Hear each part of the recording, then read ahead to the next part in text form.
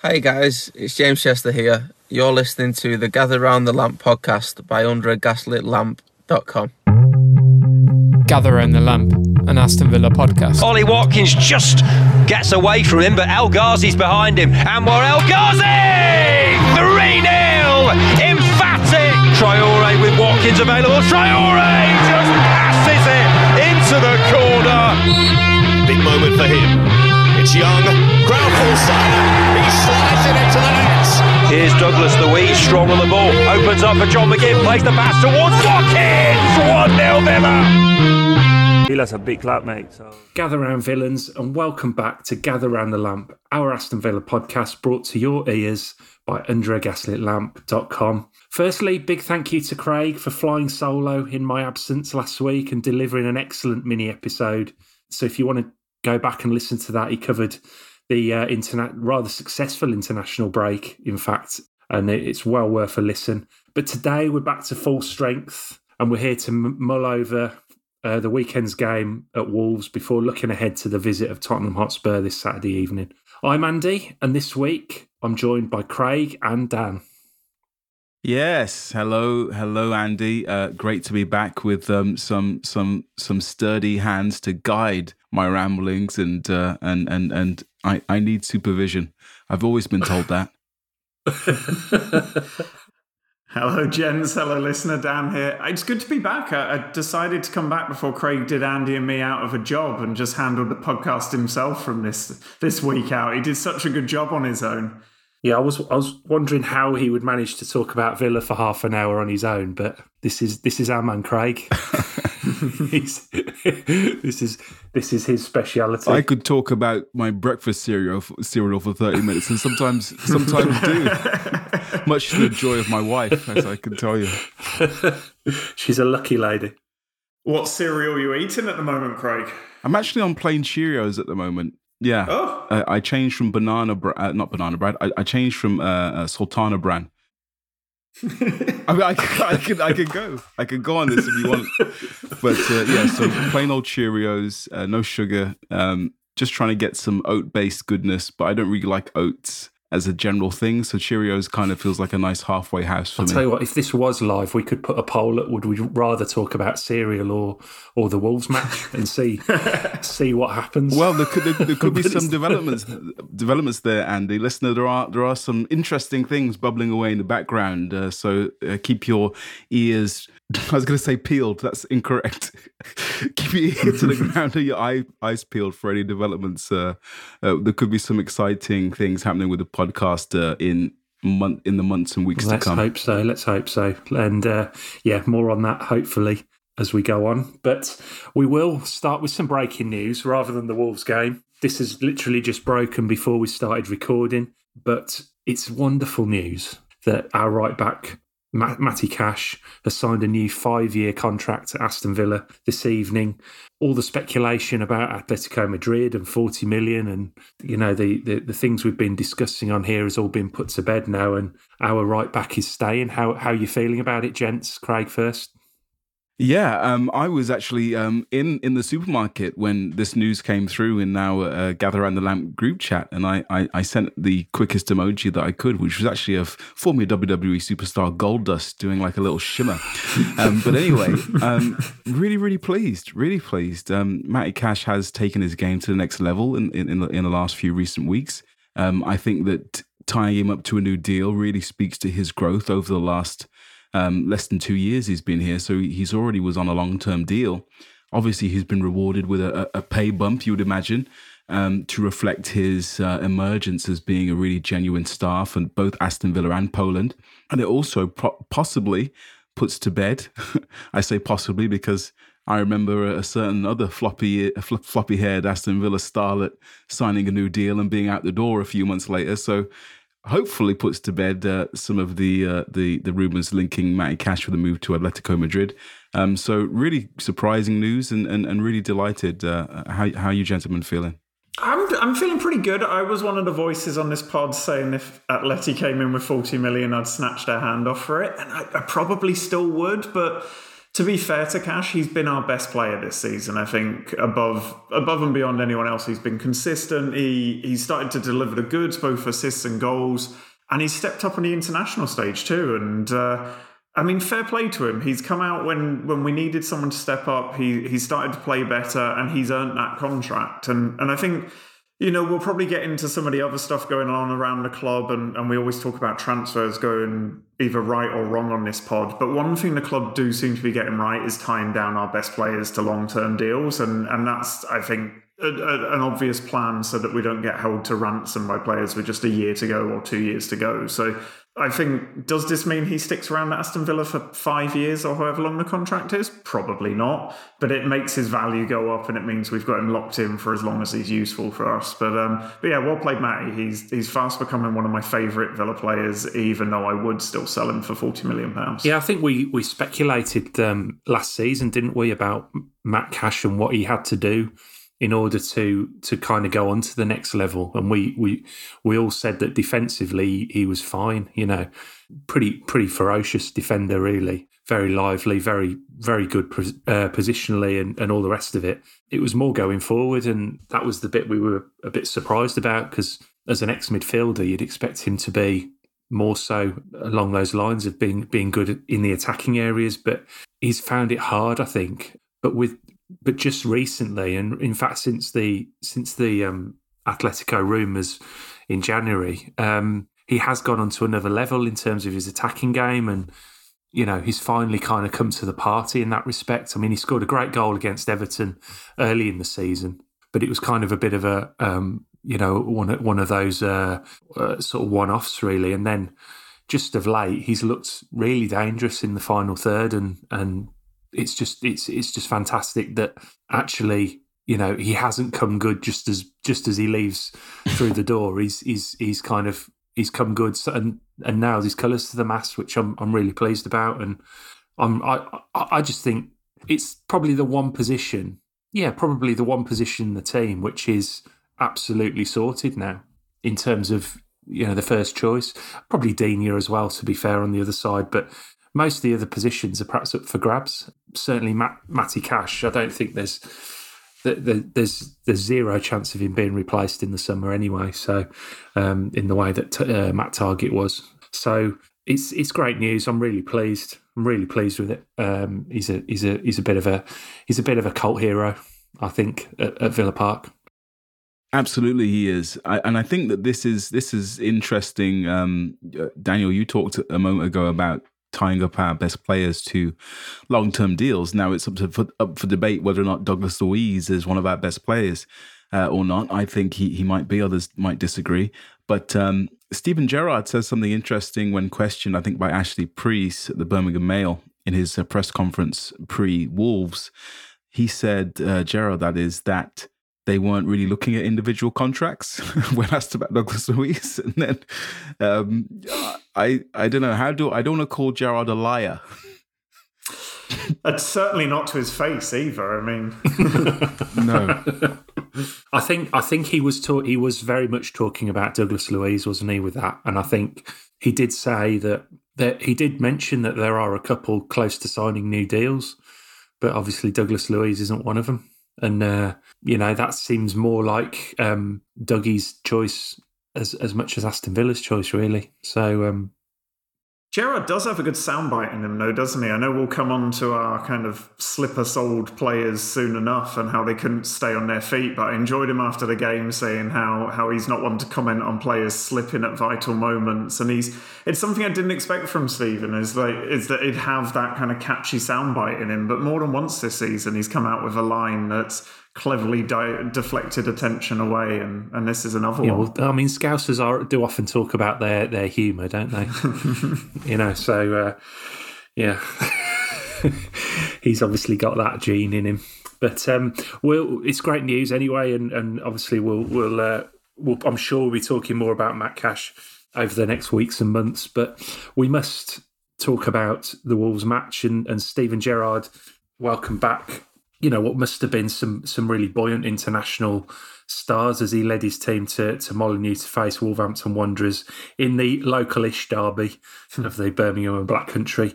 Luca Dean regained his place after injury, and there was also somewhat surprising inclusions for Morgan Sanson and Leon Bailey, who came in for Douglas Luiz and Emi Buendia, respectively. Danny Ings missed a trip after becoming a father the night before, so huge congratulations to the Ings family on their new addition from everyone here. The reaction on social media before the game was pretty positive to the changes. But how did you see it in terms of obviously the personnel and also the tweak to the system? Yeah. I don't really have nice things to say about this, Andy. I was pleased to see that he dropped the 2 number 10s because that had failed miserably against Arsenal, although Buendia kind of deserves to start, I think, which is a really difficult conundrum for the manager. I would also say that Bailey and for Ings up front was something that I was interested in seeing as well. Less interested in seeing it now, but I was interested at the time. But the main thing which really blows my mind is what was Gerrard thinking playing McGinn at number 6, and just how difficult it is to understand that choice. John McGinn starred for Scotland as I discussed in my little bonus show last week. I was going to say I discussed me in the bonus show last week, and he's kind of starring as this almost number 10, this all action goal scoring forward 8.5, if you like. And Gerrard says, "Oh yeah, John, I've got something for you. Come and play in defensive midfield for me, and I'm going to leave Douglas Luiz and Tim Orobunam on the bench." Two players you would think who are more comfortable in that position, and also you've got Callum Chambers there available as well. So for me, it was quite curious, and obviously the Villa midfield parted like the Red Sea, and we're just really open. So obviously the system again, there's some major question marks, and I think it's difficult to see what Gerrard was thinking with that midfield 3, how we would have any kind of protection for the back 4. Yeah, I'm similar boat to Craig here. I'm kind of disappointed to see Bailey start, because even though I thought he'd play as a striker too, he ended up getting caught between a 10 and between a striker and not really doing either effectively. And he was an odd decision over Buendia, who I don't think's done anything wrong to not justify his place. But it's just, we're almost going back to the dark days of playing players outside of position. We're playing an attacking central midfielder as a defensive midfielder, and we're playing a left winger as a striker come number 10. And it just doesn't feel particularly joined up to me. Sanson, I thought, deserved to start, and I think clearly the message for Gerrard was to press high, and I think Villa pressed very effectively the first kind of 5-10 minutes, and I think Sanson's numbers backed up that he put the most pressures anywhere on the pitch. But problem is, all your tactical plans go out the window when you concede a stupid goal after a few minutes. So it's impossible to draw much from this one. I think the only thing I took away with any certainty is that Luca Dean decided to go off when he realised he was wearing white shorts and wouldn't be able to see through the rest of the match. But the rest of it felt a little bit disjointed from Gerrard. And I don't know if it's a case of he doesn't like the personnel he's got in the squad, or he doesn't know what to do with them. But it's all starting to feel a little bit deja vu to those days of Dino kind of juggling players out of position and doing things a bit stupid and a bit on the fly. And I would have thought by now that Gerrard had a better picture of what he wants to do. And this is another one of those games that made me wonder just what the plan is, because it doesn't seem particularly coherent at the moment. Yeah, I mean, there may have been... I certainly think the fact that Bailey started was probably to do with Danny Ings, wasn't it? And Danny Ings would have started the game. But they wanted to obviously give him the day off and but keep the same system rather than going back to Buendia. So that's why Bailey started, and probably fair enough. You know, he's got to start at some point, and you've got to try and get a tune out of these guys and get them up to fitness, haven't you? He'd had a reasonably successful couple of games, I think, with Jamaica. So he was probably reasonably match sharp as well. So it made sense. I don't know about Morgan Sanson. I still don't see really where he fits in. You know, for me, he would have been the man to play as the number 6, but he's obviously not really got that in his locker. I'm still waiting to see what he has got in his locker, to be honest. And I mean, not literally. I'm not interested. I thought. I thought just on Sanson, I thought he was Villa's best midfielder on Saturday. Low bar out of the three of them, but I think he was spatially he was good. Good pressures, always tidy on the ball. He seems to be quite press resistant, unlike some of the other players. And he doesn't seem as wasteful in possession. I don't have the stats in front of me, but to me, it looked like he had a solid game, if nothing else. I don't think he was certainly the worst of the three for me, but maybe I saw something different to you guys. No, I'd agree with you there, Craig. I thought he's the better midfielder. I don't know where he fits in this midfield. He's not going to displace McGinn. He's not going to displace Ramsey. He's not a 6 in my mind. The bigger worry for me is Bailey. I don't know when we start ringing the alarm bells on him, but it's not looking like smart business at the moment, despite all of our initial excitement. And I don't know how often a player can be injured, have a good international break, we get excited about him coming back and then get a bump back down to earth again. But it just feels like we're going through the same cycle over and over again with Leon. And right now it feels like, 30 million down the toilet? He's not a bad player overnight, but I just don't see how he fits in. He's not a striker, he's not a 10, we don't play wingers. It's starting to look very much like a square peg in a round hole for us. Yeah, possibly is. And that's perhaps come about more because of the change of manager as much as anything. It doesn't mean it was a bad signing at the time, And obviously things have happened, haven't they, with his own fitness and various things, I suppose. And he's ended up kind of not really fitting in, similar to Bertrand Traore. Yeah, I think you make a good point there, Andy. I think if we still had Dean Smith in charge and we still were playing at 4-3-3 and Bailey was playing as part of that system, I think that would have been a different thing. But in this new Gerrard system where at the moment there's a midfield diamond, sometimes there's 2 number 10s, certainly there's never any out-and-out wingers. What do you do with a Leon Bailey? What do you do with a Bertrand Traore? Obviously, your mate Trez has gone, Daniel. Not permanently. Isn't he still hanging on? He's hanging on. My beautiful baby boy also has been jettisoned, and he's getting no love at Everton, Frank Lampard. So, no wonder you're going down, Frank. You're not using your best player. So it is...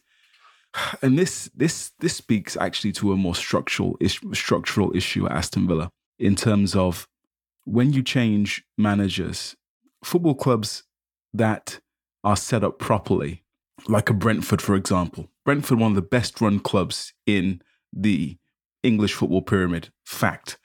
When they transition from one manager to another, they don't have to worry about having stockpiled players that are no longer useful because they keep a manager who will implement a similar playing style. Not exactly an identical formation, but a similar playing style. So they're never going to be caught in that kind of position. Whereas the Aston Villa Brain Trust in Purslow have decided to go from a manager in Dean Smith who played with wingers, played in a 4-4-3 probably 95% of the time, except when he was playing 3-5-2 for Andy. But 95% of the time, Dean Smith was playing a 4-3-3. And Dean Smith had bought wingers to play in this system. Aston Villa had invested lots of money in wingers to play in this system, very good wingers. When you choose, as Aston Villa did choose, to bring in a manager who plays with no wingers, immediately you have a disconnect. And that is surely, if you're Christian Purslow, you have to see that coming, no? I think you're bang on there, Craig. I think it's the most alarming thing about this season is we've got a director of football supposedly for a reason. And the idea is then you don't have a manager calling all the shots so that you have to tear it up every time you sack a manager and sign a whole new squad. But the problem is, we brought Langer in to find young talent in Europe, and instead we're buying 30-year-old, 29-year-old established players. And it was part of the problem bringing Gerrard in as well, as we've torn up this whole model that we spent the last, 2-3 years building towards, improving youngsters, finding talent and improving it. And we've torn it all up for a manager who isn't really delivering just yet. And we've all kind of alluded to it on this pod at various times before. It's worrying to know how much of this is structural in terms of they don't trust Langer or the scouts or whoever else they've got, and how much of it is Perslow's ego and him getting his man at any cost and giving his man everything that he wants. And you know what, if it works, none of us will complain. It's inspired. Gerrard gets us great players and it works. But if it doesn't, then it saddles us with a bunch of players on hefty contracts that aren't going to work for us. And the last time that happened was under Martin O'Neill O'Neill, where he had full control to do what he wanted, and it took us years to get over some of the bad decisions he made. I hope we're not sleepwalking to a similar situation with Gerrard. I mean, fair enough, Coutinho's slightly better than Sean Maloney, but it's a similar kind of setup. I don't know, you could have had Sean Maloney the last 3 games, and I'm not sure it would have made any difference. But no, I don't mean that. I'll take that back. But, onto the game, and obviously Villa started pretty well, on the front foot and pressing reasonably high, as we alluded to. But it wasn't long before that the familiar defensive frailties would be our undoing. Some weak play from McGinn in the midfield, turned over the ball, and Wolves piled into the penalty area. And after 2 efforts were blocked, the ball fell to Johnny, who slammed the ball past Martinez. Another comedy of errors as Villa, at a time when it looked like we had started as the better team. And this level of shambolic defending has now become kind of an ingrained characteristic of this Villa team over the past year.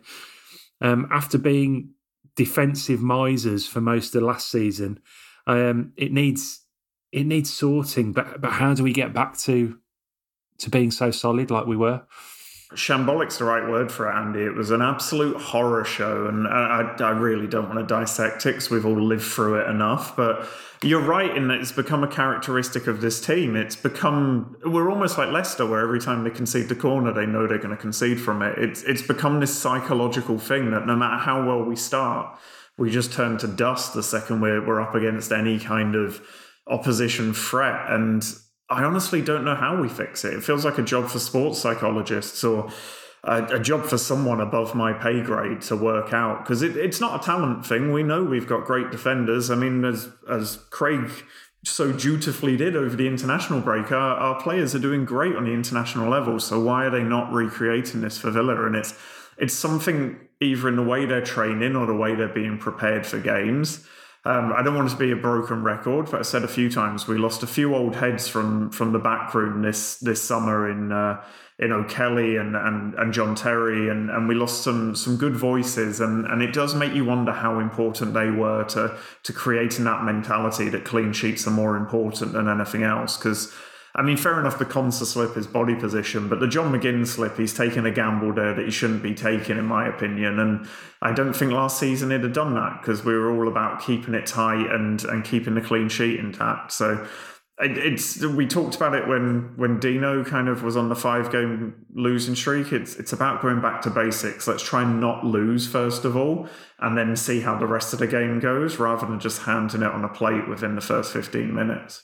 Plate, silver platter, gift wrapped. I mean, it was like an episode of Beatles about you're waiting for the candid cameras. I mean, do you remember those videos?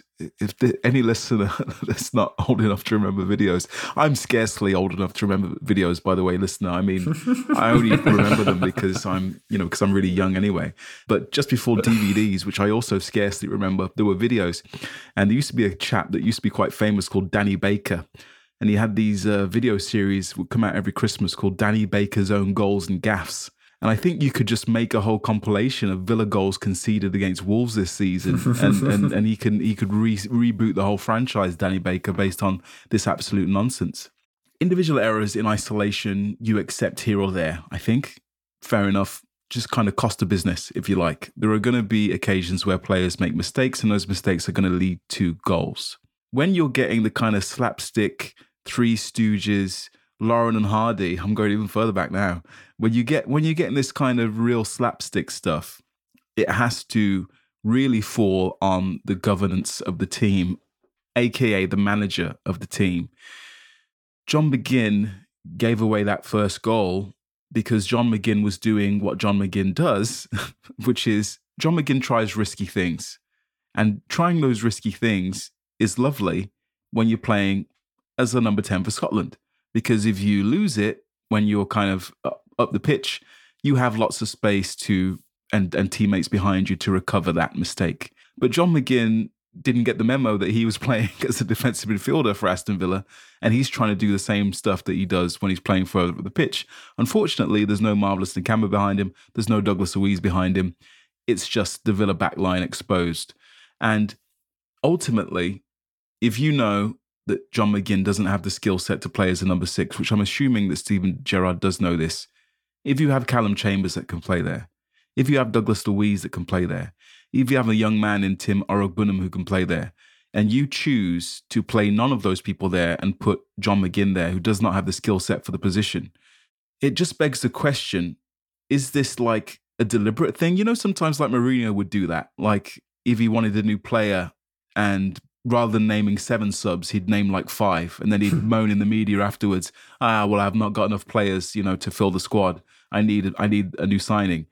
It's almost like Gerrard is making this big public case. And I don't know that this is I'm just trying to understand it, because to me it's so unreasonable that he would play John McGinn in the number 6 role. Why would you play a player there that you know can't play there and then be surprised when it's an absolute dog's dinner? And why, again, didn't he change it? After he saw what was going wrong, he waits until the 70th minute, after the 70th minute, to make his first change other than the enforced one with Luca Dean. I don't understand it.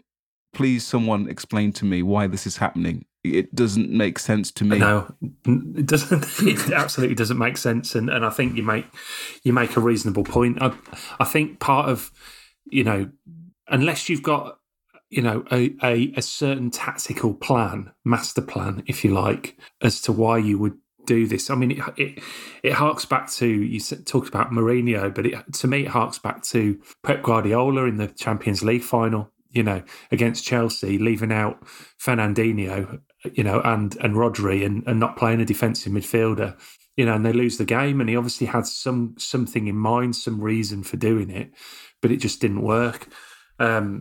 It's that kind of thing, isn't it? It's that kind of overthinking almost.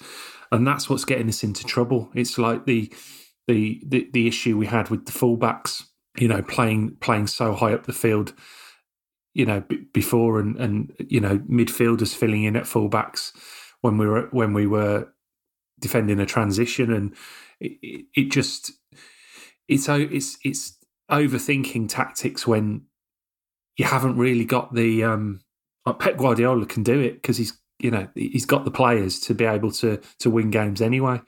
But at Villa, we haven't got that luxury. We haven't got the depth to be able to just try stuff. You know, Douglas Luiz, as far as we know, was available. He was on the bench. You know, Tim Orogbunam was there, like you're saying, Chambers, and you know, you've got these guys that can slot in and do a job, and then he's trying something, and it's almost like he did it so he could get Sanson in the team. But even that's, you know, fair enough. He might have had a reasonable game, but he's not played for. It's not like he's been banging the door down to play, is it? You know, it's strange. It's really strange. I think there was a tactical ploy there in that if he pushed up on the two Wolves central midfielders, we could stop them from bringing it out the back, especially as they play a back three. But it's a high risk strategy, as you say, Andy. If you're Man City, it's one thing, but if you're Villa and it's Morgan Sanson, Jacob Ramsey, and John McGinn, it's not quite the same. And I think we only had half a tactical plan anyway, because even when we won the ball high, we didn't seem to have an idea of what to do with it and how to break Wolves down. So I think, you know, fair enough if he's trying something different, but as Craig mentioned, don't leave it till the 70th minute to then change it up again when it's clearly not working. And yeah, I think your Man City analogy is a good one. Why overthink it when we're in a stage of the season where we probably don't need to be overthinking things? Just maybe getting a bit of confidence and a few more points on the board. Yeah, absolutely. And I mean, the problem was that after a good start, Villa fell apart after the goal, and it was more bad news, as we alluded to, as Luca Dean had to go off with a stomach upset, and his replacement, Ashley Young, piled on the agony as his wayward header found Martinez's top bins to make it 2-0. Felt a bit harsh on Ashley Young, who'd been, I think anyway, has been a solid squad man all season, and probably the pick of the summer signings, really, which you know doesn't bode well for Johan Lange. But it was symptomatic of another match where Villa have been slow to arrive at the match, really, and allowed their opponents a head start. And Steven Gerrard made exactly this point after the match, which which kind of could have really been cut and pasted from a number of games since he took over. He seems to be highlighting a disconnect between what he's asking of the team and what they're delivering. So what do you think is going wrong? Is it a squad issue, or is it squarely down to the manager? I think it's squarely down to the manager, actually. I think that there are deficiencies and imperfections in the Aston Villa squad. But I think if you look at the Wolves team that lined up against Aston Villa, how many of those Wolves players would any of you steal away? Oh, well, I don't know. Not the ones that were, or probably the ones that weren't playing. Yeah. You might like the look of a Ruben Neves, maybe Raul Jimenez. Neto I like as well. He's just coming back from injury. Yeah. But I genuinely, and this isn't me crapping on Wolves or anything like that. No problem with Wolves. No local rivalry, really. They're not really our local rivals. I don't have a problem with Wolves whatsoever. There's not a player in Wolves' starting 11 that genuinely now that I would say, I think I'd prefer him to the player that we have, or the players that we have available. Not one. So it has to be down to the manager, because I think that player for player, our team that we had out isn't just better than what Wolves had out. It was substantially better. Coutinho, just on his own, far better than anything that Wolves have got. John McGinn, probably, when played in his correct position, probably far better than anything that Wolves have got. I can go on and on. But unfortunately, the Wolves team were better than us, and they were better than us not because they had better players, but because they were coached better, because they were managed better, and because they had a system which they stuck to, and a system which works for them, and a system which accentuates the positives of their playing staff and hides the weaknesses. Where Steven Gerrard seems to be doing it in reverse at the moment in time. He seems to be absolutely hell-bent on playing his kind of formation come what may, even though he doesn't seem to have the personnel available to make it work right now. And I'm all for, by the way, I've said this before, I'll say it again, I'm all for Steven Gerrard ripping it up, getting rid of everyone if you want to get rid of everyone, start again, give him the opportunity to build with his own players in the closed season, if that's what they want to do. But until then, Gerrard has a responsibility to try and get the best out of the players that he has at his disposal right now. Not the players he's going to have in August, not the players he's going to have in 2 years, the players he has that play for Aston Villa today. And he just isn't doing it. And I'm getting progressively more annoyed, because there's no need for us to be losing these games like this with these soft goals and week after week. And as you said, Andy, it's that you can just copy and paste his interviews at this point. So yeah, Stephen, we understand that the players that you have don't work in the system that you want to play. We get it. We all understand. We hear you. I'm with you. Change the players if you want to change the players. But until you can change the players, it must be better than this. Full stop for me. Yeah, I think Craig's been a little harsh on Wolves there. I think Moutinho and Neves would walk into my Villa team all day long. I think they're two of the best defensive midfielders in the league, and we're clearly lacking a defensive midfielder who can put his foot on the ball and pass it. But he's bang on that Wolves have got a structure. They've got a way of playing. They changed their manager. They stuck with the same structure. And do you know what they also did in January? They sold a player in a position where they had depth, so they didn't leave themselves short. And I know Andy has a soft spot for Ashley Young, as we all do.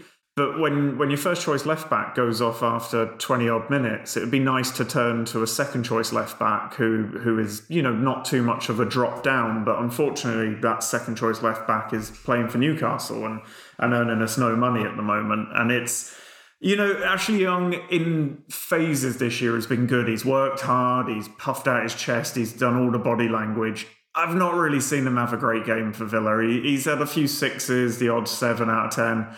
I've not seen him take a game by the scruff of the neck, and he's not going to as a 37-year-old left back. It's just not what we signed him to do, but he's having way more minutes than I think he or any Villa fan perhaps thought he would at the start of the season. And that's kind of criminal when you've got not a top draw left back, but a decent left back on loan at arrival. But yeah, I mean, Steven Gerrard worries me. He really does worry me. it's that definition of insanity, is doing the same thing over and over again and expecting different results. He keeps putting out the team in the same way. He's clearly telling them something before the match that isn't working. He's preparing them in the wrong way. The tactical stuff isn't working, or maybe the video room stuff that everyone talks about is so important. Maybe they're just watching Who Framed Roger Rabbit rather than footage of themselves. I don't know, but whatever he's doing isn't working. And I think we can say it's the manager now, because we changed manager midway through the season because we didn't like what the previous manager was getting out of this group of players. And, I'm a Dino apologist, but I don't think Gerrard has done anything more than hit par, really. If that, he's probably below par when you add Coutinho into the mix. So it worries me that you can't get a tune out of these players, and it worries me that we're going to kind of throw the baby out with the bathwater and buy him a whole new squad over the summer to play this style of football that clearly isn't working, even against teams who we should be beating on paper kind of every week. So it really does worry me. I'm kind of, I'd love Gerrard to do well. I'd love the idea of this high-pressing, attractive football with 2 10s. It's just not working. And at some point, the mark of a good manager is to say, do you know what? It's not working. I'll try something different. And he's just not done that. Or maybe he did do it. He did it with the Diamond and it worked for a few weeks. But he seems to have just fallen back into bad habits again. And given the amount of backroom staff around him, the bench looks pretty crammed at times. It worries me there's not a voice in his ear telling him that maybe this isn't a good idea. I mean, so just put out 4-4-2 for a week or something. Let's get the most out of these players. Let's put a formation out that will win a game, not try and bludgeon this system over the players' heads until they actually get it, because it's clearly not working. And I've made myself grumpy, so I'll stop now. I think a lot of it comes down to the midfield. The midfield just isn't functioning in the way that he wants it to, is it? And that's part of the problem. And maybe that will improve if Nakamba can get back up to speed before the end of the season. Maybe that we'll see a bit of an improvement like we did at the start when he first came in. When Nakamba was excellent in that position. Maybe I'm going to throw another thing in there, and again, this is. I didn't think I'd still be talking about this, but I do still think there's a big Jack-shaped hole in that team, and I think it's going to take another transfer window to get rid of that. Andy, we've got Philip Coutinho. No, but we have, yes, but Philip Coutinho does not do the things that Jack Grealish does. Jack Grealish, you have to understand, if we remember back, he absolutely carried that team. He raised the level of a number of players around him. They raised their level, but they also knew that it was okay because they had Jack. There was that kind of reliance on him, that kind of, and even the manager, Dean Smith, you could argue that he had that reliance on him as well, because when he wasn't there, it all fell apart, didn't it? And now we're still in a position where we have not yet, and it's happening slowly, but we have not yet evolved the team enough to the point, as I've said before, to where he's never been part of that team. He's still been part of that team to a large extent, and I think changing the manager helps. Obviously, bringing in players, new players like Digne and Coutinho, as will help that. But Coutinho doesn't do. He's a better player than Jack Grealish. I grant you that, but he doesn't do for the team what the things that Jack Grealish used to do, both defensively and in an attacking sense. We've talked about it so often, that those extra little bits that he used to do, those, first of all, winding up the opposition, winning all those free kicks, closing out games, that all those sort of dark arts, sort of dirty elements of the game that Jack brought as well as the class on the ball and the assists and the goals and things. But, he's, I think they still miss him. I genuinely do. And I didn't think I'd still be talking about this in April, but I think it's evident. I think it has to go this summer, though. They have to make sure, and if that means certain players who perhaps have relied on Jack in the past leaving the club, then so be it. I think it was interesting to see I take your point on board, Andy, and I will retort with this. I think it was interesting to see Watkins playing for England. And I mentioned this briefly in my one-man show last week that Watkins looked completely different again playing with England with Jack Grealish. Another couple of sitters Watkins missed, by the way. Maybe we'll talk about that in a minute. I would say that that yes, Coutinho certainly doesn't carry the ball like Jack Grealish does, because Coutinho will carry the ball, but Jack Grealish would if he was an NFL player, he'd probably be top of the yards. Am I saying that right? No. What do they do? The NFL guys, where they running yards? They get the yards. Anyway, he this is where we need Mark Zirobi. This is, I should know better. I've lived here for long enough.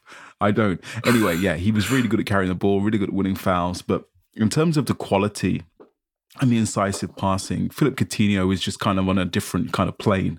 And Philip Coutinho is actually wasted probably with playing with these players. I imagine he sometimes looks at some of the balls that he receives and some of the passes that he gives and watching the ball bounce off some of his teammates. I bet he sometimes thinks to himself on afternoons like Saturday, where's it all gone wrong here? How did I end up in Wolverhampton playing into a striker that can't trap a bag of cement on occasion and is smashing one-on-ones wide? Yeah, that's a little bit harsh, but just from Coutinho's perspective, he's kind of gone from the penthouse to the outhouse a little bit. It's really interesting to think about Villa as a team here, because even with Jack Grealish, as much as he helps, the structure here is still wrong. The midfield structure is still wrong. The lineup is still wrong. So even with Jack Grealish, I still think we do concede these stupid goals that we've been conceding, because I think the structure's wrong, but we'll never know. I mean, what a dream it would have been to see Coutinho and Grealish play together, Andy. That could have been like a world. We could have been champions of the world. We'd have still lost that Wolves game with Coutinho and Grealish. Like, I swear to you, we will do. It's to kind of jump into Andy's shoes a little bit here. I get the point about Grealish, but the problem with Grealish is that we didn't have, as Craig says, the structure around him to have a team that thrived when Grealish wasn't the one-man team. And we haven't replaced that. We haven't bought the players we needed in the positions we needed. Instead, we've gone out and brought wingers, attacking midfielders and strikers we arguably didn't need. And we've just turned to another midfielder to solve all our problems. And except he's in the dugout leading the team not particularly well. And we seem to be putting all our hopes that Gerrard will carry this ragtag bunch through at times. And it's, Coutinho and Grealish would have been lip smacking, but so's Buendia and Coutinho and Bailey and Coutinho. And it's, if you don't have a way of playing football and players who enjoy playing that way, it's never going to work. You could have all the players you want in the world, but I do love that we're still mentioning Grealish after we all said 9 months ago that he was dead to us and would never mention him on this pod again. I just think, I don't know if it's just me, but I think I've alluded to this on this podcast before, but you sign players that you think if they were joining any other club, they would just be absolute dynamite. If Buendia had gone to Arsenal, he'd be absolutely brilliant. Danny Ings, if he'd gone to Spurs, he'd be, probably playing up front with Kane and banging in goals. Maybe I don't know. But when they come to Villa, it's almost like it's like this Bodymore Heath is this talent drain where they step in, all full of life and ambition, and within weeks they're no better than anyone else we've ever had, and it just feels like we have this kind of record, particularly when we sign players, like when we make big signings, they never pay off. Rarely, do you ever get sign a real big signing where you think this is it, this is great, and they go and produce the same form that they have or better than they. And show, why we wanted them in the first place. It's always hard work. I think it is the vast majority of the time. But as you're right, Andy, we've turned Philip Coutinho into Sean Maloney in a matter of weeks. Do you reckon it's the behind the scenes stuff? Because Bodymore Heath is state of the art, right? We've got good coaching staff. Do you think it's maybe, I don't know, like these player liaison officers that help players settle? Do you think it's the area players don't like living? Is it the diet? Do we need new chefs? Does Craig need to go and be a cereal specialist for Villa so that players are eating Cheetos or whatever else? Maybe it's the ketchup's fault again. It goes back to Gerrard banning the ketchup. Maybe we've got too much ketchup on the tables. But there's something, I think you're right, Andy, there's something not quite right that we just managed to turn great players into donkeys. And they are good players. It's not just bad scouting. They're good players. Something is happening at Bodymore But Heath. it can work in reverse as well. Sometimes we sign a player, who we think is ordinary or a young player, and we're able to develop them, and they do really well, and then they bugger off to Man City normally. Well, just to that point, Andy, one player that I thought was absolutely ordinary was Callum Chambers, and he starred for Villa, and he's found himself absolutely banished to the bench, and I can't really quite work out why. I mean, I'm going to back the manager. Honestly, I am, until it becomes impossible. But I just can't understand some of these decisions. I mean, what the hell did Callum Chambers do wrong? And didn't Gerrard say that he was going to let players keep their positions based on form? And Konsa hasn't played well for weeks now, whereas Chambers was banging in, top corner shots and Beckenbauer-like passes. I don't know what, as Craig says, it's the Gerrard thing, kind of, if you're going to say something, stick by it. And it must be frustrating for a player to be like, well, I've done everything I can, yet Konsa goes straight back in, even though he's like a dog on lino, kind of, tracking back towards his own goal. I don't know. It's frustrating at the moment to be a Villa fan. It is frustrating, but we're having a moan this week, aren't we? A proper moan. 3 old men complaining about things. Yeah, football's meant to be fun. But Villa pressed on in the second half as Wolves seemingly were happy to soak up the pressure and keep Villa honest on the counter-attack. Ollie Watkins looked to be Villa's best chance of success as the England man missed 2 glorious one-on-one opportunities to get Villa back in the game. Once he did score from the penalty spot, of course, it was too late, and Wolves held on for the 3 points and really to complete the double over Villa for the season. The last 10 minutes in the home match earlier in the season obviously still lives rent-free in all Villa fans' heads, and ultimately accelerated the decline of which led then to Dean Smith's sacking. But to what extent do you think that collapse still affects the players? And given what we saw yesterday, do you think it was on their minds at all? Yeah, this is where I need to doff a metaphorical cap to you, Andy, because after that Wolves home game, you came on the pod and you said it's the kind of result that can stick in players' heads, and it can really become a weight around their neck. And at the time I was like, no, it's just a blip, nothing's wrong, kind of the good ship Dino will see us right. And sure enough, here we are on the reverse fixture, still seeing the psychological damage from it. I think we saw how quickly the players' confidence crumbled and how a good start turned into a disastrous one after a couple of minutes. And I think it's hard to pinpoint what psychologically affects a team or comes to define a team, but it's hard to look past that Wolves collapse. And these players clearly aren't mentally strong enough this season. And I think that has a big, big part to play. And fair play to you, Andy, spotting it at the time, because I did not think that we'd still be reliving that this many months later. And it's clearly impacting this team. Yeah, I know we're going to talk about this later, but maybe I'll just talk about it now anyway, because I think it is part of the whole, the same thing almost. The players' mentality, I don't think, is being helped, not only by that late collapse against Wolves in the first game, but I would say more so by their manager digging them out in the press every week. Last time out against Arsenal, Gerrard said something approximating that, actually the players, their problem is that they just don't believe in what he's trying to do, and that's why we lost against Arsenal. And then Gerrard comes out again after this Wolves defeat, a defeat which I think really rests firmly with him and his selection, and not only his selection, but also, again, I'll repeat, his failure to change the selection that wasn't working until deep into the 70 minutes when Buendia eventually came on and Douglas Luiz, and all of a sudden we looked decent. So after the Wolves game, he says something along the lines of, "Oh, the buck stops with me," which you think, okay, fair enough. But then he kind of ruins that statement by adding to it, well, the players in the building, they either will do what we're trying to do or will get players in who can do what we're trying to do. So it's like every week now or after every game, he's digging out the players, and I think that affects confidence. I think that affects the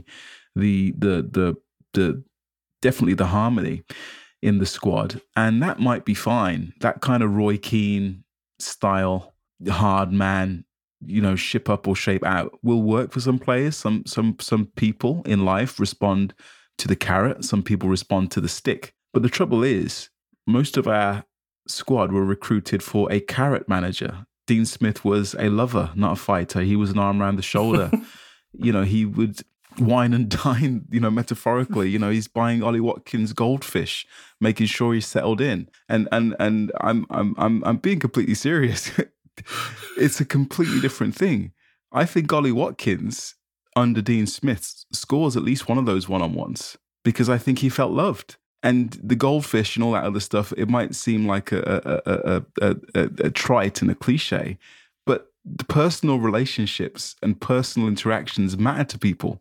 It makes a difference how you perform in your job when you feel loved and appreciated versus when you feel like someone's trying to kick you out the door.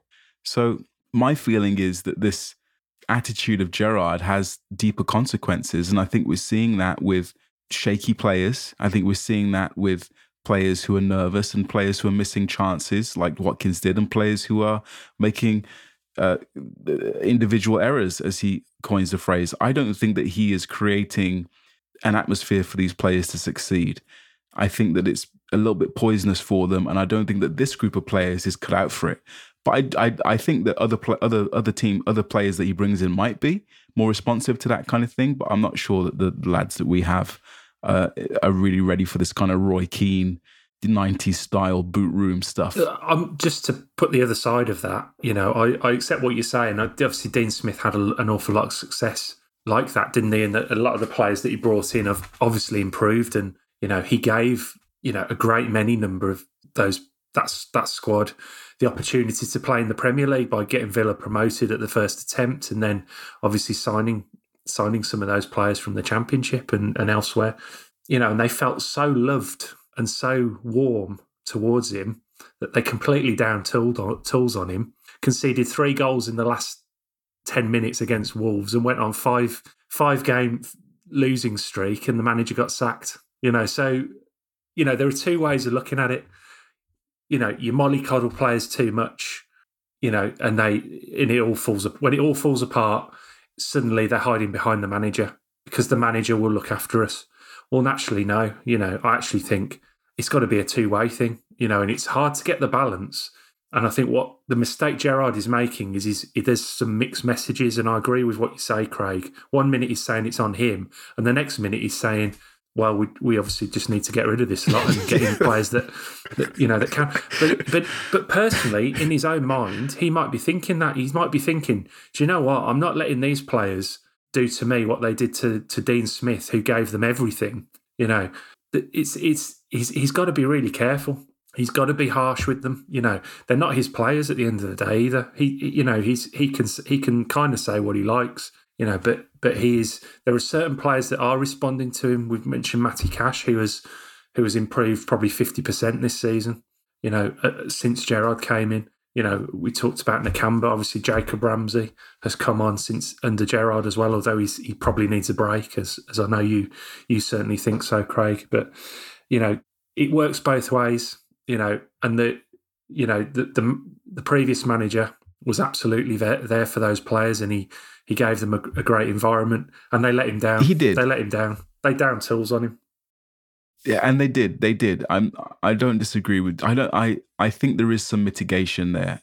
Dean Smith never had a fully fit squad to choose from this season. He never had Traore. He never had Bailey. He never had Buendia and Ings, and even Watkins was missing for the beginning part of the season. He never had the opportunity, Dean Smith, to get all of his best players on the field. So there is some mitigation, but absolutely, Villa lost 5 games in a row, and Dean Smith got sacked. But I'll also say Villa have now lost 3 games in a row, with Tottenham up next. So and Leicester, yeah. So let's see how that goes, shall we? The Roy Keane comparison is actually quite an interesting one, because you often get this, don't you, with managers who were great players will dig their players out quite readily because they just can't understand why a player doesn't do the things that they used to do or take for granted on the pitch. And I think we've seen it this year with Conte at Tottenham. Conte was a great player. He's been digging his players out because they don't do what he likes. And conversely, often some of the most successful managers weren't great players. And so don't have that same kind of issue that comes in. And I just wonder if it's a similar thing with Gerrard. Is he's still a young coach, he's still learning his trade. It must be hard for him to look at his midfield, to look at John McGinn and tell him, wonder why John McGinn slipped at a crucial moment. He could teach him that all day long. But it must be hard for him to look at these players sometimes and be like, well, why aren't you as good as me? Why aren't you doing the things that I'd naturally do on a pitch as a midfielder a few years ago? And I think you can go back and your Roy Keanes, even Patrick Vieira to a degree and all of that lot. Top players don't necessarily make great managers because there is that thing. They don't know how to nurture talent in the same way that a true man manager does. But the other side of that is that obviously managers aren't given that long, and Gerrard has got to get this right really quick, hasn't he? Otherwise, essentially, all his dreams about managing at Anfield are over. If he can't do it at Villa with the resources that he has, it's not like he hasn't taken over Norwich like Dean Smith has. Rock bottom and going nowhere. He's taken over a club that are meant to be on the up and can attract, partly because of him, but can attract players like Coutinho and Digne. If he's got to get this right, otherwise he's in Frank Lampard territory, isn't he? Well, yeah. You look at how Lampard's stock is fallen like a stone. And just 2 points on Gerrard. I think that he is familiar with limited players. I mean, he did line up in a Champions League final alongside Igor Biscan. Jimmy Traore. I just wanted to make a quick point about. I know we missed it, but I need to mention it because I forgot to say it earlier. Luca Dean going off with his stomach issue. Can you only imagine the stick that Matt Targett, would have got if he had gone off 5 minutes into a game with a stomach complaint? Can you imagine the vitriol? Just saying. No, just saying. You are right, and actually he did go off at Wolves. Was it 2 seasons ago? After Adama Traore had absolutely ran in ragged for 20 minutes. He suddenly sustained a mysterious head injury and had to leave the field. And I think it was dizziness, but I don't think it was necessarily as a result of impact. But it was absolutely, and he got roundly criticised for that. And I think that was a turning point for him because he actually went away, I think, then and really worked hard on his defensive game because he was nowhere near it that day. Question for you, it's on the tip of all the listeners' tongues. Do you still think Ashley Young? Do you still contend Ashley Young's a better left back than Matt Targett? He's a better reserve left back. I don't think you can have a player like Matt Targett as a reserve at this level, to be honest. That was a good answer, wasn't it? That was like a politician. Very diplomatic. We want to put you in the Houses of Parliament there, Andy, with that kind of answer. That was smooth, I think Ashley Young, he's obviously made a mistake on Saturday, but we're certainly not blaming, I wouldn't be blaming Ashley Young for the defeat on Saturday. For me, he's still a solid pro. He's still got great quality, and I think, he does a job. You wouldn't want him having a run of games, but anyone that listens to me this season knows that I didn't want Matt Targett having a run of games either. So I'm delighted for Matt Targett. He's up at Newcastle. They lost 5-1 yesterday. I saw him. I saw him touch the ball a couple of times, and he sort of half got involved with a fight, I think, and. But I wouldn't speak too soon. We've got Tottenham next. No, Andy. I know, yeah. But the one thing I will say about Ashley Young is if he got a dicky belly, I reckon he'd have limited it out on the sidelines rather than going off. I mean, I know there's HD cameras and everything, and he'd live on as a gift forevermore with Luca Dean. But just squeeze it out the leg and keep going. Do a Gary Lineker. You're paid to do this. Yeah. How would you describe that motion? What is that movement where you're kind of dragging your buttocks across the floor? Would we call that a scoot? Yeah. I mean, what's that known as? Dogs do it, don't they? They scoot. A scoot? Yeah. All right. So with it feels like it fits a bit better. Listener, you could tweet us at Villa Lamp with your if you don't know the clip, I want to say it's Italia 90. Gary Lineker caught short on a football pitch with he'd obviously eaten some local food, some local Italian cuisine, which didn't agree with him. Got caught short on the field, and he was doing a scoot, is what I would call it. But maybe you have a different interpretation, listener. I think, it's always worth a look. And Gary Lineker also loves it when you tweet him about it.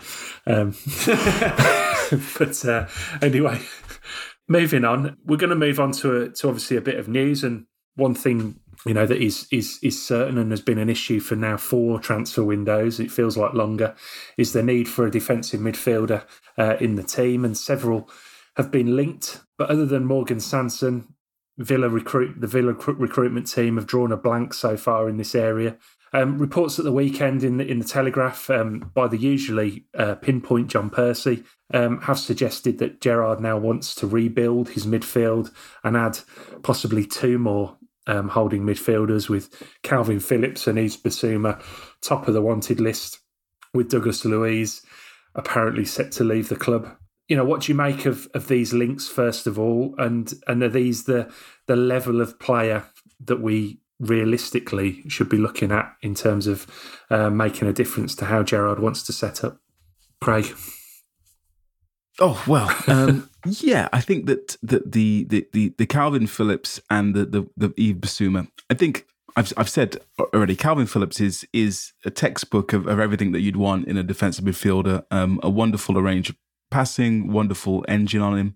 My question mark is nothing to do. It seems like he's got a great head on his shoulders, good mentality, humble lad, everything you'd want in the dressing room. My issue with Calvin Phillips is not one of his footballing ability; it's one of his potential availability.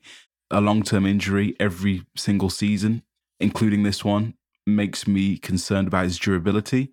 Bissouma, again, it's a little bit some other stuff around with Bissouma, but it just seems like too obvious. I mean, what the hell are we paying Langer for? What the hell are we paying McKenzie for? We need to try and find someone who is going to be able to do that job without us breaking the bank. Norgard is a great example at Brentford. Brentford, obviously, we know, as I've spoken about, second bit of Brentford love. Brentford, the best run club in England. Brentford went and bought Norgard from Fiorentina for £2.8 million. And he's now posting some of the best stats in the Premier League in defensive midfield. £2.8 million. Now, Brentford do have a very good scouting system, but this is not an example of that. Norgard is a full Danish international playing for Fiorentina in Serie A. They have not unearthed him from the Scandinavian 4th division somewhere, or some kind of youth team in Timbuktu. This is a full European international playing in Serie A for Fiorentina. So it's not like these players aren't out there. So can Aston Villa, rather than just going the obvious route, problems with Calvin Phillips is injury record and price. Problem with Bissouma, some of the off the field stuff, and also price.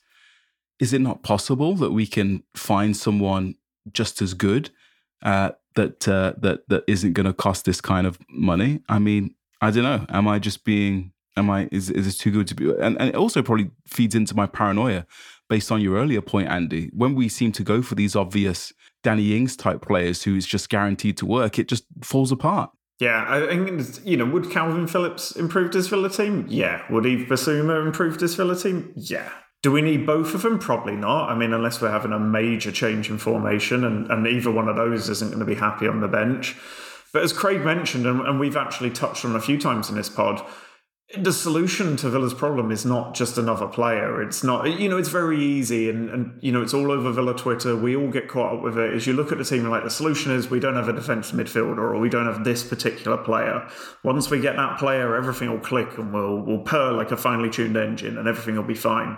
Just doesn't work like that. Sometimes a player's transformational, but more often than not, you need to get a lot of little things right to add up and make a big difference. So signing a better player who can play defensive midfield is brilliant, and I'm all for it. But if we don't fix the wider issues at the club that are clearly stopping talented players from playing to their best abilities, and we don't strike upon a system that gets the best out of our best players, and a training regimen that makes players not get injured all the time, and a manager who doesn't call players out in the press. We need to change a lot of little things that aren't an Yves Bissouma or a Calvin Phillips in order to take Villa to the next level. And we've already shown it with Nakamba, a player who was a bit of a joke amongst Villa fans, suddenly is now the answer to all our problems when he's back from fitness because he played a few good games under Steven Gerrard.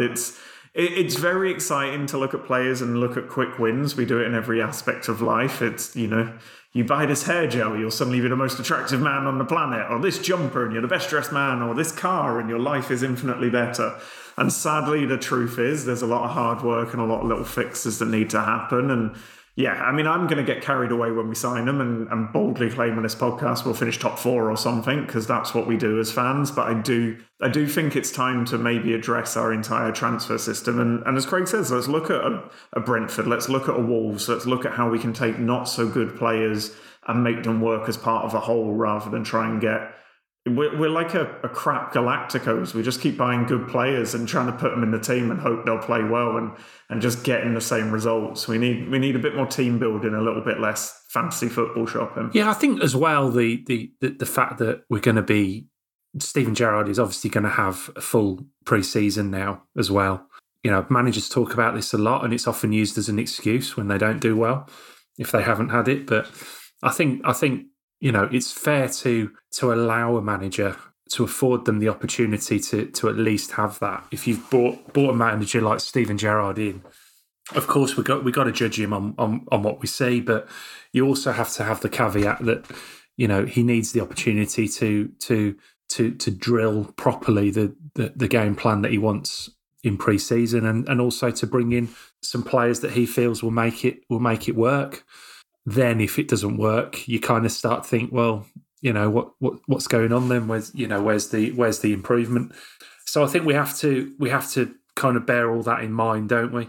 I would be incredibly nervous if we signed one or both of these players, Bissouma or Phillips, because they are going to cost an awful lot, even though Bissouma is probably going to be going into the last year of his contract. I think, Brighton aren't going to let him go to Villa on the cheap or anywhere on the cheap, in fairness. So, and, I would say the chances of getting Phillips out of Leeds are very, very slim, unless we are just willing to absolutely gazump everyone else who's interested, because there will be Europe, clubs who are in Europe looking at this player because he's a top England player. So, it's a couple of links, I think, which obviously Bissouma has been linked for a good year, 18 months or so.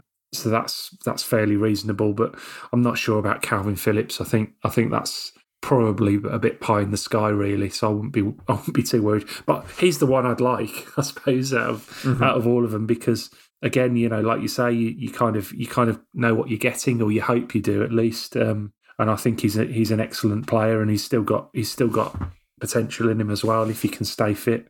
And I don't know what you guys think, but I'm a little bit concerned about the defence. I know we're obviously going to be, because of the level of goals we're conceding, but it's kind of assumed that once the defence have a proper shield, that they'll be much better. But there's a lot of real car crash defending going on back there, and we obviously know about the tendency for Tyrone Mings to make an error.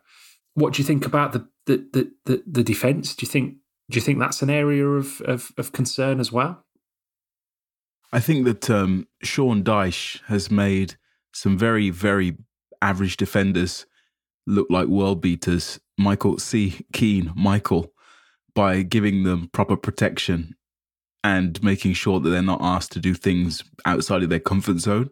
I think whoever gets Tarkowski as well on a free at the end of the season is going to find out that they've got themselves a nail. It's going to be a used car filled with sawdust to make it tick along to the end of the street. Same as Michael Keane is. If you give players like Mings and Konza, and I'll leave Chambers out because we don't know yet. But when Mings and Konza are protected properly, as we saw with Dean Smith, not only in Project Restart, but also during last season where we had the record equaling clean sheet record. Oh, I just said record twice there. You know what I mean? When they were protected properly by the system, they are excellent defenders.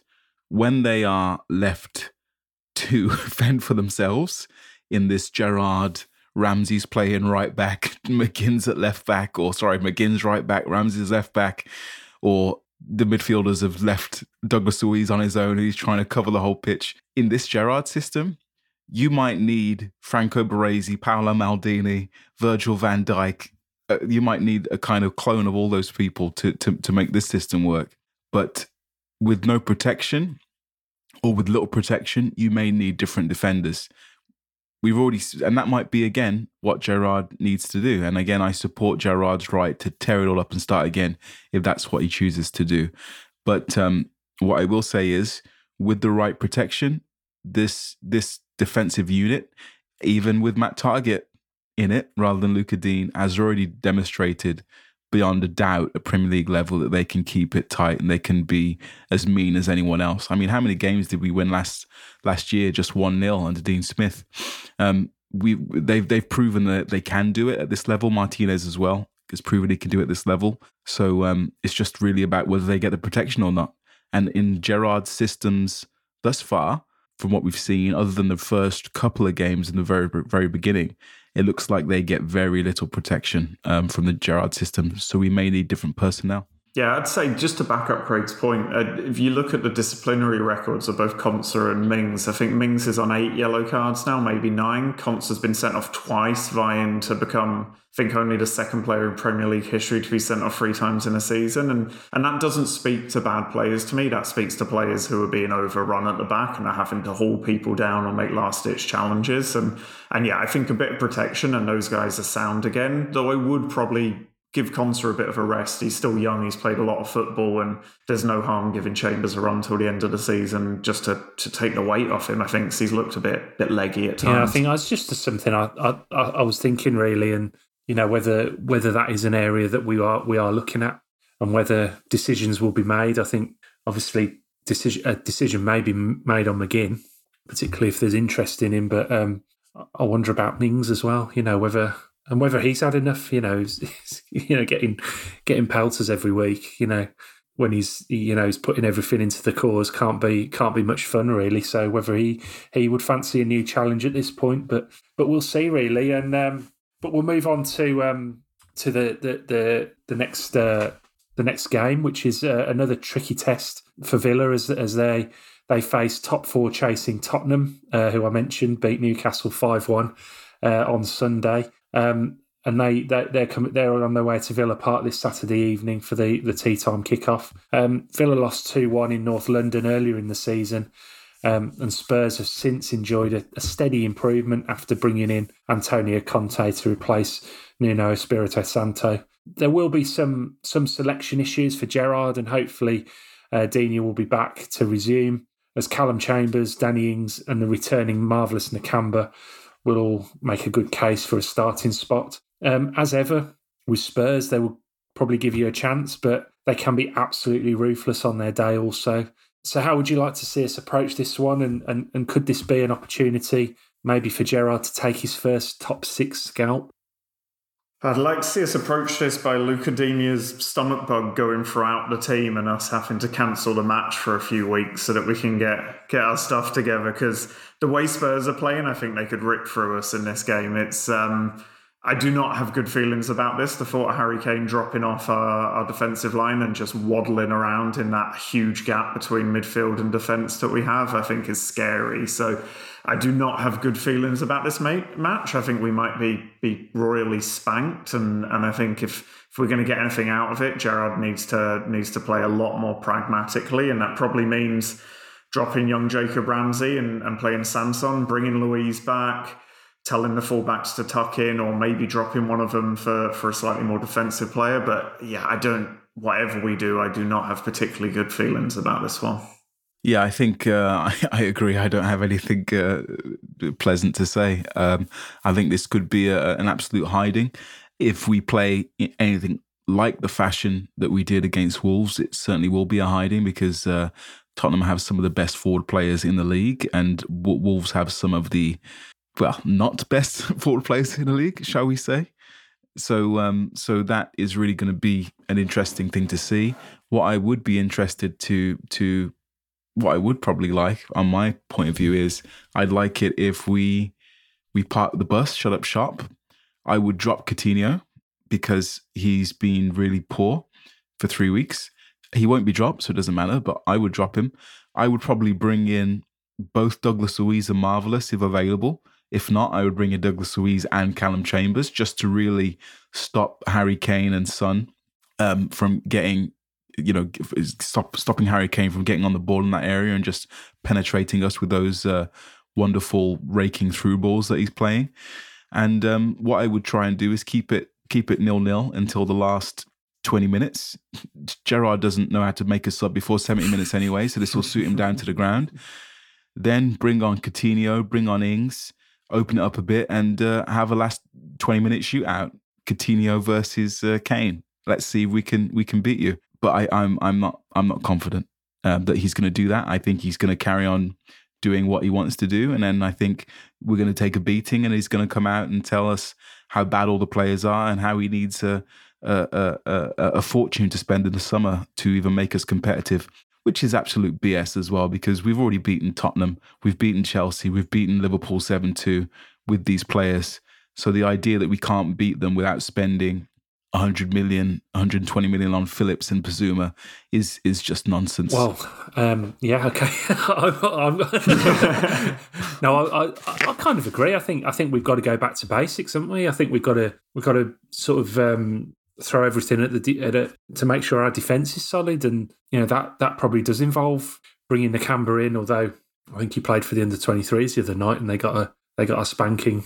I can't remember who they were playing now, but I know it's a different thing. But certainly Douglas Luiz has to come back in, and I'd be looking at playing very deep, letting them have the ball, because they don't really like that. They like to spring forward. I think Tottenham, they certainly play with a very sort of fast counter-attacking style. So maybe sort of sit off them a bit. But I think I'd be playing. I like the idea of the 4-4-2 in a way, but with a sort of defensive block of midfielders rather than wingers as such. Sort of four midfielders across the middle, a little bit like Pulis's Stoke, and just really kind of go back to basics and have Coutinho up front with Danny Ings and see how you get on, But we'll see. I think I can't see him changing too much, but I'd certainly be introducing Chambers, like you say. I think Konsa could do with a bit of a rest, and Chambers there was no real reason to leave Chambers out in the first place. So I'd be bringing him back in, and obviously Danny Ings up front, and see how we get on. But do you want to give us a prediction, guys? Dan? 3-0 Spurs. 4-1 Spurs. Oh, guys, I'm going to this game. You can't do this to me. I'm looking forward to it. I'm going to go 2-2. I always go positive, don't I? I always go positive. Never predict us to lose. You never know. You never know. Villa have, with Coutinho in front of Villa Park, there has been some magic moments. It could all come together and be something different. But the form Villa are in, the form Tottenham are in, I can't see anything other than a heavy defeat. But I hope that I am wrong, Andy, and you are right. We'll see. But no, thanks again for joining me, and another great chat, another long one, plenty covered. And thanks to everyone for listening. If you've got this far, obviously go over and have a look at the website, andregaslitlamp.com. Look out for any, hopefully some changes in the not too distant future, maybe. And follow us on all the social media sites. And if you head into the game on Saturday, have a great day. Cheer the boys on, and we'll be back next week to look back on it. And I think have we got a game the week after? I can't remember. It was meant to be Liverpool, wasn't it? It's been postponed. I think those games have also been rearranged now, so have a look at the fixture list. But we'll be back next week to look back at this. So in the meantime, take care, stay safe, and up the Villa.